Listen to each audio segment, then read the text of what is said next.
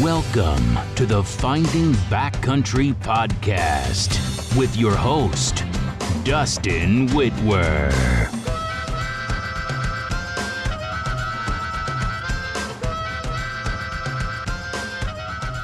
I am Dustin Whitwer, and this is the Finding Backcountry Podcast. Follow along on my journey of learning from the best backcountry hunters each week as we explore valuable information I use to find success in the backcountry. Let's get to the show. All right, guys, welcome back. Let's pray that this SD card works. I'm running mobile. We are going to pick up with all the excitement from this on this hunt series. So if you didn't catch the previous episode, and honestly I can't remember 100% what I had on, I never remember what I talked about. I hit record, I obviously know what I'm gonna say as I'm recording it, and then I forget it pretty quick. I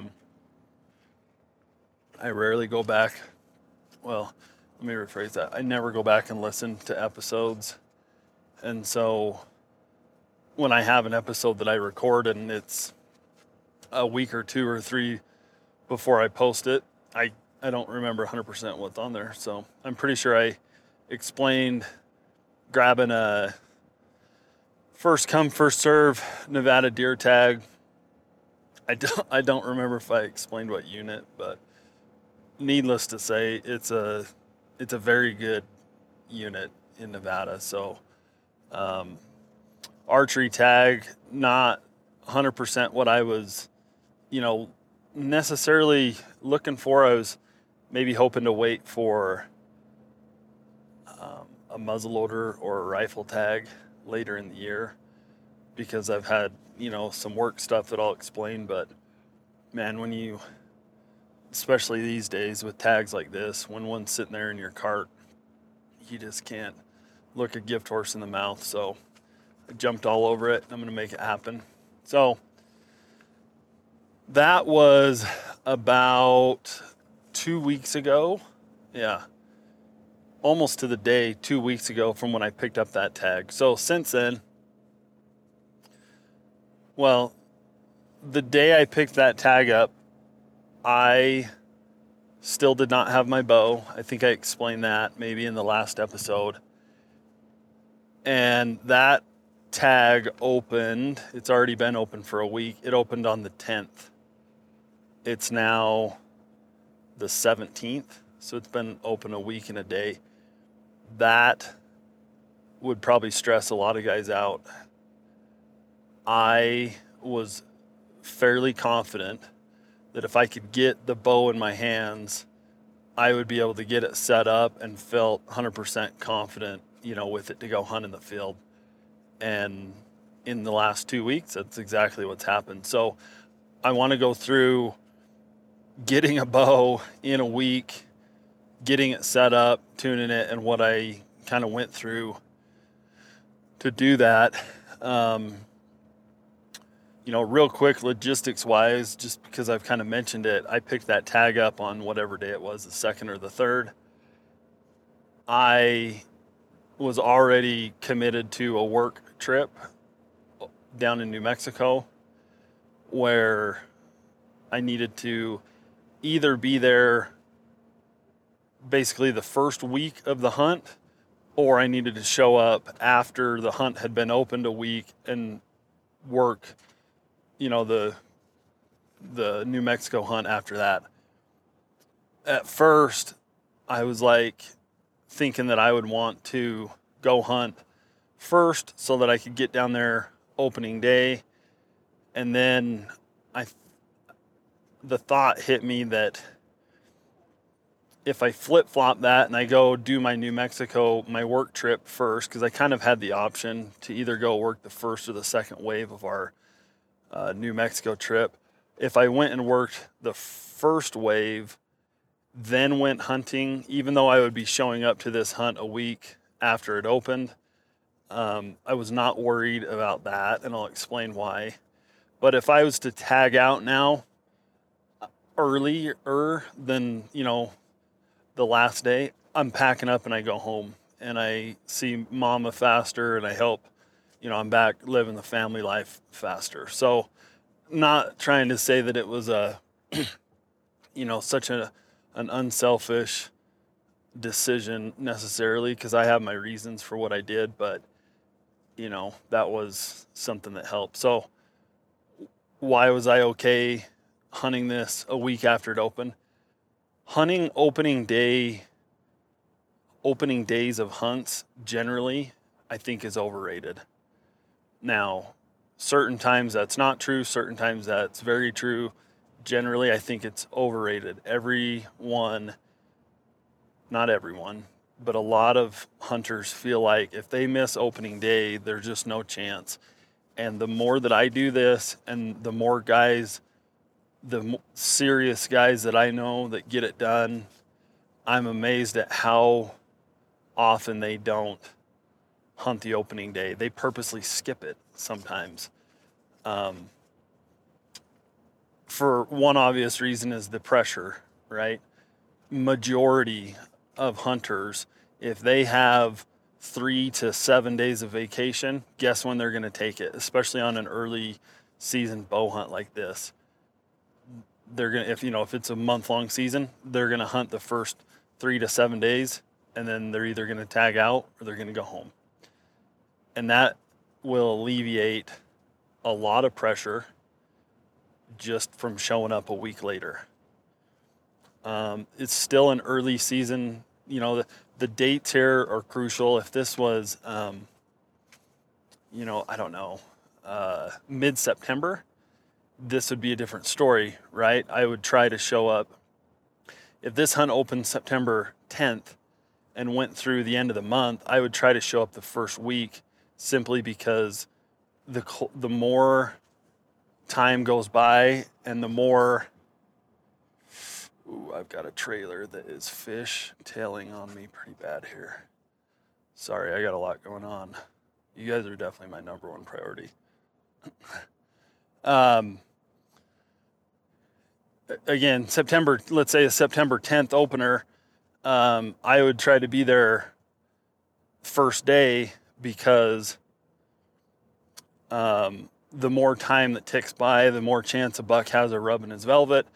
And as soon as bucks rub their velvet, they seem to disappear, if we're talking high country, Colorado or whatever. But this is not that case. This is early August, and the deer aren't going to be doing much different than they're doing August 10th than they are on the 17th. So, the other thing is this hunt just generally there's not a lot of people. There's very, very few tags. Nevada, I think one nice thing is they don't purposely, it doesn't seem like it at least, they don't purposely overlap some of their hunt dates. Like, drives me nuts how Colorado, you can show up September 10th for a muzzleloader hunt and have August bow hunters, or you can have September 2nd bow hunt that opened. You can have archery. So you could show up September 10th and you could have a muzzleloader hunter, a muzzleloader deer, a muzzleloader elk, archery elk, and an archery deer hunter all in the same mountain at the same time. And that just drives me nuts. Nevada, the archery elk hunt doesn't even open for another, I think, 10 days, probably the 26th or something. And so there's really not much else going on out here and very few tags. So I just wasn't that worried about not showing up opening day for those reasons.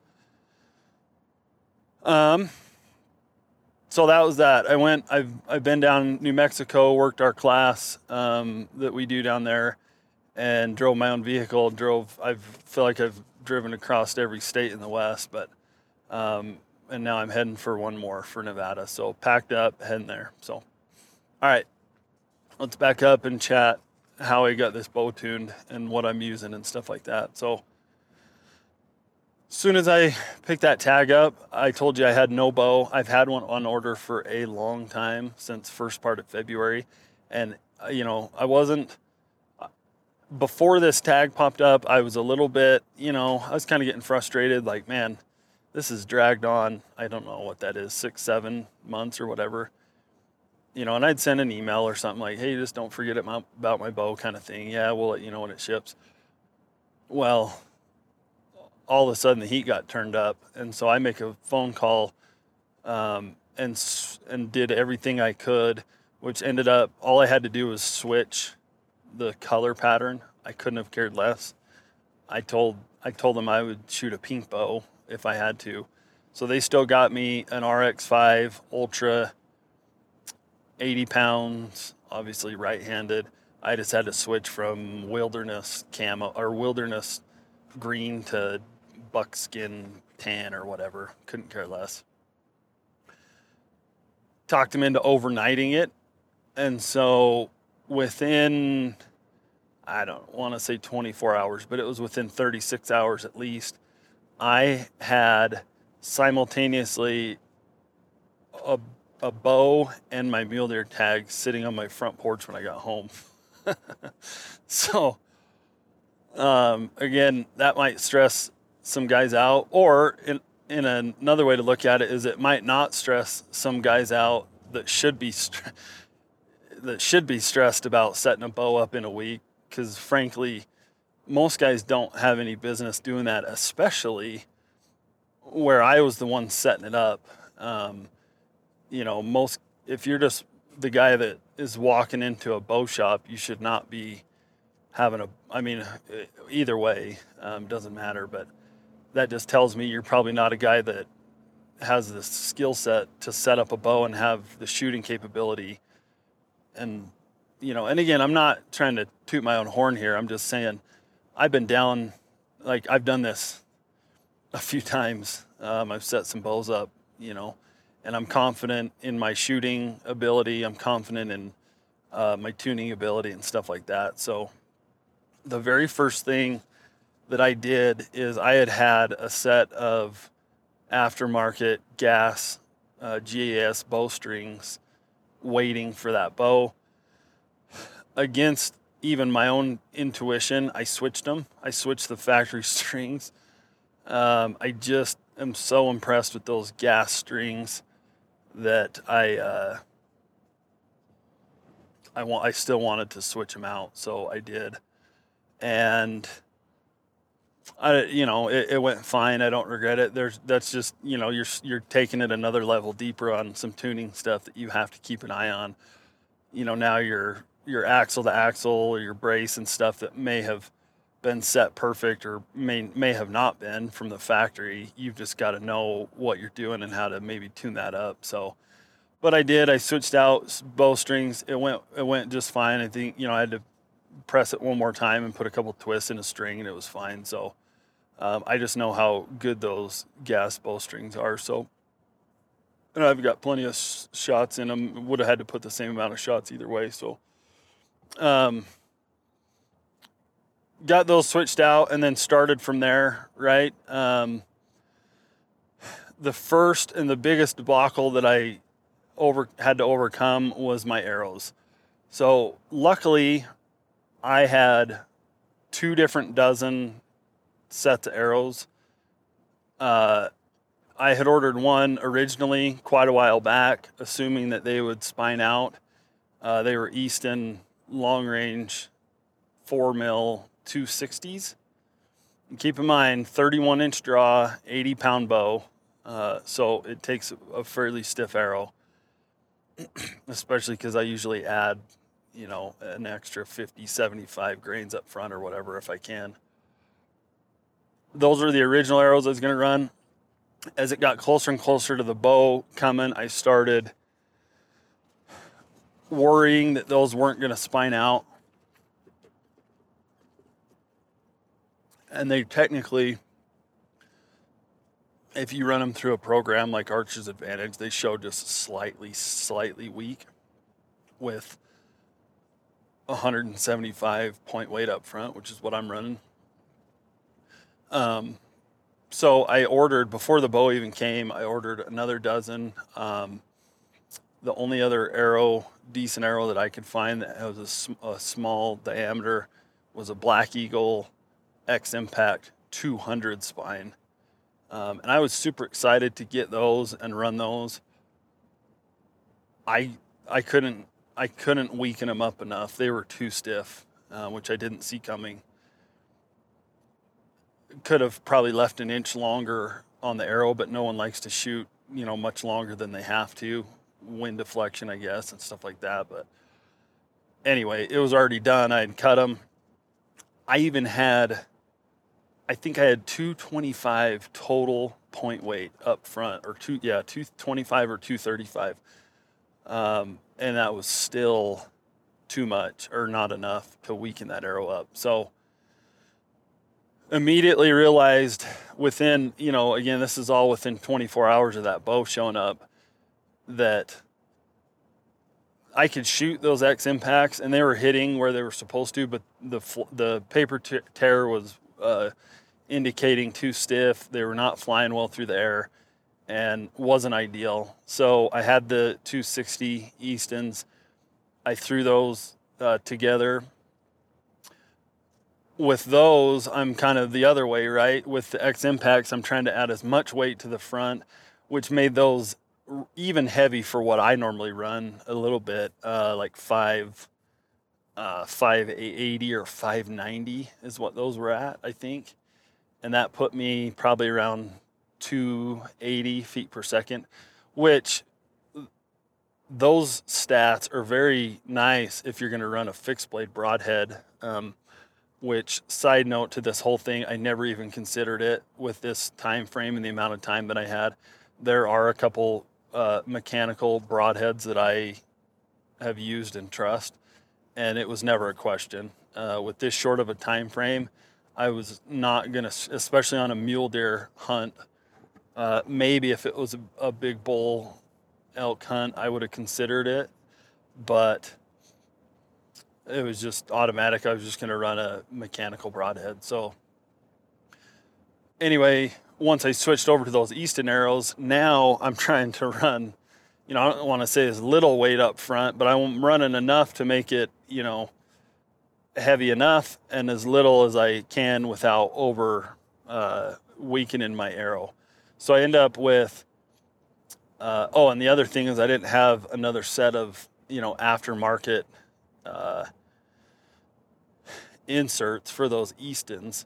And so I was just stuck with running the factories, which I had one bend on me. I think I hit like a metal rod in one of my targets or something, and it bent. And you can just, they're good.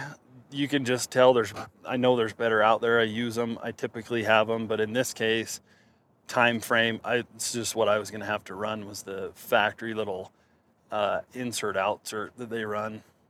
It's okay. It's not great. They're aluminum, first of all. Second of all, the sleeve only covers, maybe 1/8 of an inch of the target or the tip of the carbon. So not my favorite, but they'll do in a pinch. Then I started with 100. I realized I had some 125 mechanicals.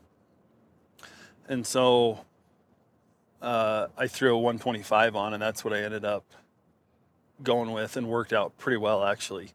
Like instant bullet holes.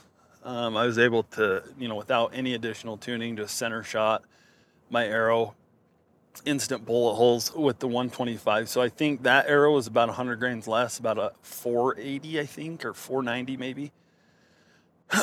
Which some of my, Mark Smith and Henry Ferguson, you guys are both, I know what you're thinking, like 480 is already too heavy for you guys, but for me that's light. I don't know that I can't remember the last 400 anything grain arrow that I've shot. So especially out of an 80-pound bow. But again, the reason that I was okay with that, or that I'm going to get away with it, that arrow ended up taping out at like 303, which again is insane. 480 something out of a 400 anything out of an 80-pound bow, pushing 303 is just crazy. But where I'm not trying to tune up a fixed blade, I get away with that, right? I'm just running mechanical. So otherwise I would still be adding weight to that arrow. Fletched up on the back end with a vane that I've just had and haven't had a chance to, never really ran them as my primary vane on an arrow before, but boning the heat vanes, and I've got them 4-fletched, straight jig with just the slightest offset, and that was one quick little hurdle also. All my problems on this have been with arrows, not problems, but just hurdles I had to get over. Those 4mm arrows are sensitive. There is not much room for error as far as getting vanes to stick and having the surface contact area. So anyway, I normally even run, like on my 5mm, I can run a right helical with an offset. But in this case, I had to go to a straight jig on the Bitzenberger and just offset them. They're probably offset 1 or 1.5 degrees maybe. Should be fine. They're flying great. So I really like that vane. It's always been with me. It's been between that and that AAE. I like the PM23 profile. They both are extremely quiet. That boning heat is stiff, and I don't know enough to know why or why not. Is that going to be better or worse than the AAEs that are relatively soft? But I would imagine it helps. Well, I'm not even going to say. So someone smarter than me will know. But anyway, they work, and I like them. So that's the arrow setup. The broadheads, if you're not tuned up with the mechanicals, and this will get some hate mail or whatever. But the two that I like are a Sever and a Rage. And so you can say what you want, or you knew a guy or whatever. I haven't had any problems with either one. I like how both of them work and operate. I just happen to have the Rage and the 125s, and so that's what it's going to be. That bow, I will say, that is, it doesn't take long. Someone that's shot enough bows, that bow is the steadiest holding bow that I think I've ever shot. 34 axle, 7-inch brace, 80-pound setup. Like I've said before, but I'm running two things. I've never ran a back bar, and I'm running a little 6-inch back bar. And the reason I'm adding that weight or running that is because, if you're familiar with the RX5 design, they dropped the front stabilizer and shortened it up. It's just that little 2-inch stubby, with the idea that it still stabilizes out about the same distance as a 6-inch wood that's mounted up under your hand. And then, but you get the advantage of the weight being even lower, which, is supposed to stabilize everything even more. And I don't know if that's it or if it's just that bow in general, but that is absolutely what I've noticed. That is the easiest holding bow that I've ever shot. It just finds the pin. The pin finds the target and doesn't work to try to leave it. So it's a very nice shooting bow. So all that happened, and then it's time to leave. I've got my arrows dialed. I've got my bow tuned for the most part. The only thing I didn't have yet was a sight tape. And again, I was leaving straight to New Mexico, going to be working for 5 or 6 days, and then I was going to be heading straight here, and that might stress some guys out. But again, I'm fairly confident in what I'm doing here. I had shot a lot about as much as someone can shoot in that week. Shot while I was working in the evenings. I had 2 points of reference on my adjustable spot hog set to where I just needed to find the exact feet per second that lined up with them, and I could slap it on, and everything else is going to be calibrated, right? So I had like 20 and 60 dialed. 60 being, 2 ways to look at it. It's kind of the middle of my typical archery shots, In this case, it might be the ceiling or the max, but, kind of 2 reference points and one that's out at some distance. So I know, how to calibrate to get my feet per second based on that. And then now I've got, I know where my 60 needs to start, and I'm going to set that tape in both directions from there, so that if it gets off, a half of a yard at 80 and a half of a yard down at 20, it's just not enough to matter. So I'm planning on keeping my shot distance relatively close for me anyway. And all that being said, though, I mean, I was very confidently stacking arrows out to, what was I just shooting? 75 to 85, and putting them in a pie plate for sure. So I am feeling as confident as I could have expected, and I'm feeling pretty good about this bow setup. Honestly, I'm more concerned about the rust on my stalking skills. It's been 2 years at least since I've stalked something with a bow, and I just know there's going to be probably some, hopefully not on too big of a buck, but there's going to be a learning curve there. So anyway, came back through Utah, stopped at my sister's last night, pulled off the sight tape, once I got to a computer, printed it, got it put on, and, validated it at some yardages this morning, like I said, and I'm 100% confident in it. So that's it. I mean, that's, A to Z in 2 weeks of pulling a bow out of the box to leaving for a hunt, and it consumed almost every free spare moment that I had, right? Like between work and the kids and home life and some chores and all of that, traveling. I mean, if I had a spare, 2 hours in the evening, I was working on my bow or calibrating my bow or fletching arrows or refletching arrows or whatever. So, it wasn't like, a 1 hour thing and I was ready. It was like, 14 hours probably collectively or whatever. So, but it's done. Feeling good. Trying to think if there was anything else that's it.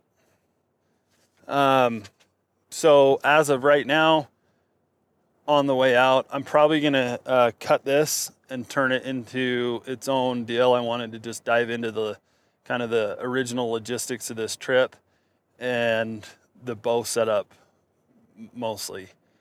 So, well, you know what? Let me just add some general info on the hunt and kind of I'm just driving as we speak. So, this unit, there is a few places you could do some light backpacking.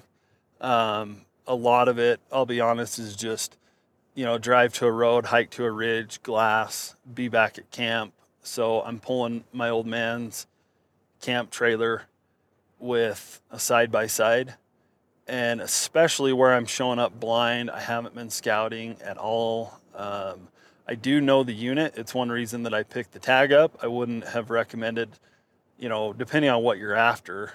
If you're just after a deer hunt, there's a lot of units you could just pick up and go be successful. But, if you have an expectation to shoot a mature buck or a certain, a certain size of buck, I wouldn't recommend doing it this way unless you knew the unit pretty dang well. And I know the unit pretty dang well. Been in and around it my whole life, multiple people I know that have hunted it and stuff like that. So, But my point was initial tactic here is just going to cover the unit and glass for, I'm feeling like maybe up to 2 days.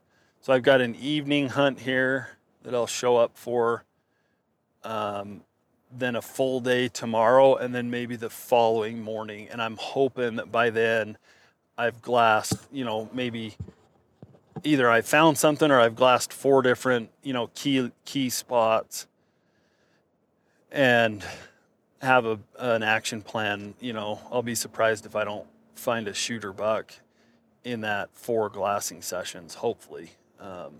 And if not, I've kind of got my whatever plan B, an area that I can kind of hike into and just kind of go submerge myself on a mountain and attack it that way, kind of go a little more in the trenches and just see what I can turn up by being on the mountain rather than glassing it maybe from the bottom or something like that. So, and then I'll just ride that out. If that's where it ends up after a couple days, I'll ride that out through, the next 2 or 3 or 4 days probably after that, and then reassess. So the nice thing is I feel like I've got time, as much as like I said, I will definitely get home as soon as I can, but, I don't want to say this tag is a once in a lifetime, because it's, I just picked it up. You guys understand, how I picked it up here, but it is a very, very, very hard tag to draw. And so I'm going to put in as much time as I can get away with. And I feel like I've got that. I can come back in first of next week, work for, a day or two, get caught back up, and then maybe come back out the following week, with the understanding that I had some vacation later on in the month or 1st of September that I'm probably just going to swap out and I'll stay home. So, at some point, your better half, I got to roll the window down here to get a fly out. Or maybe I farted, you guys won't know.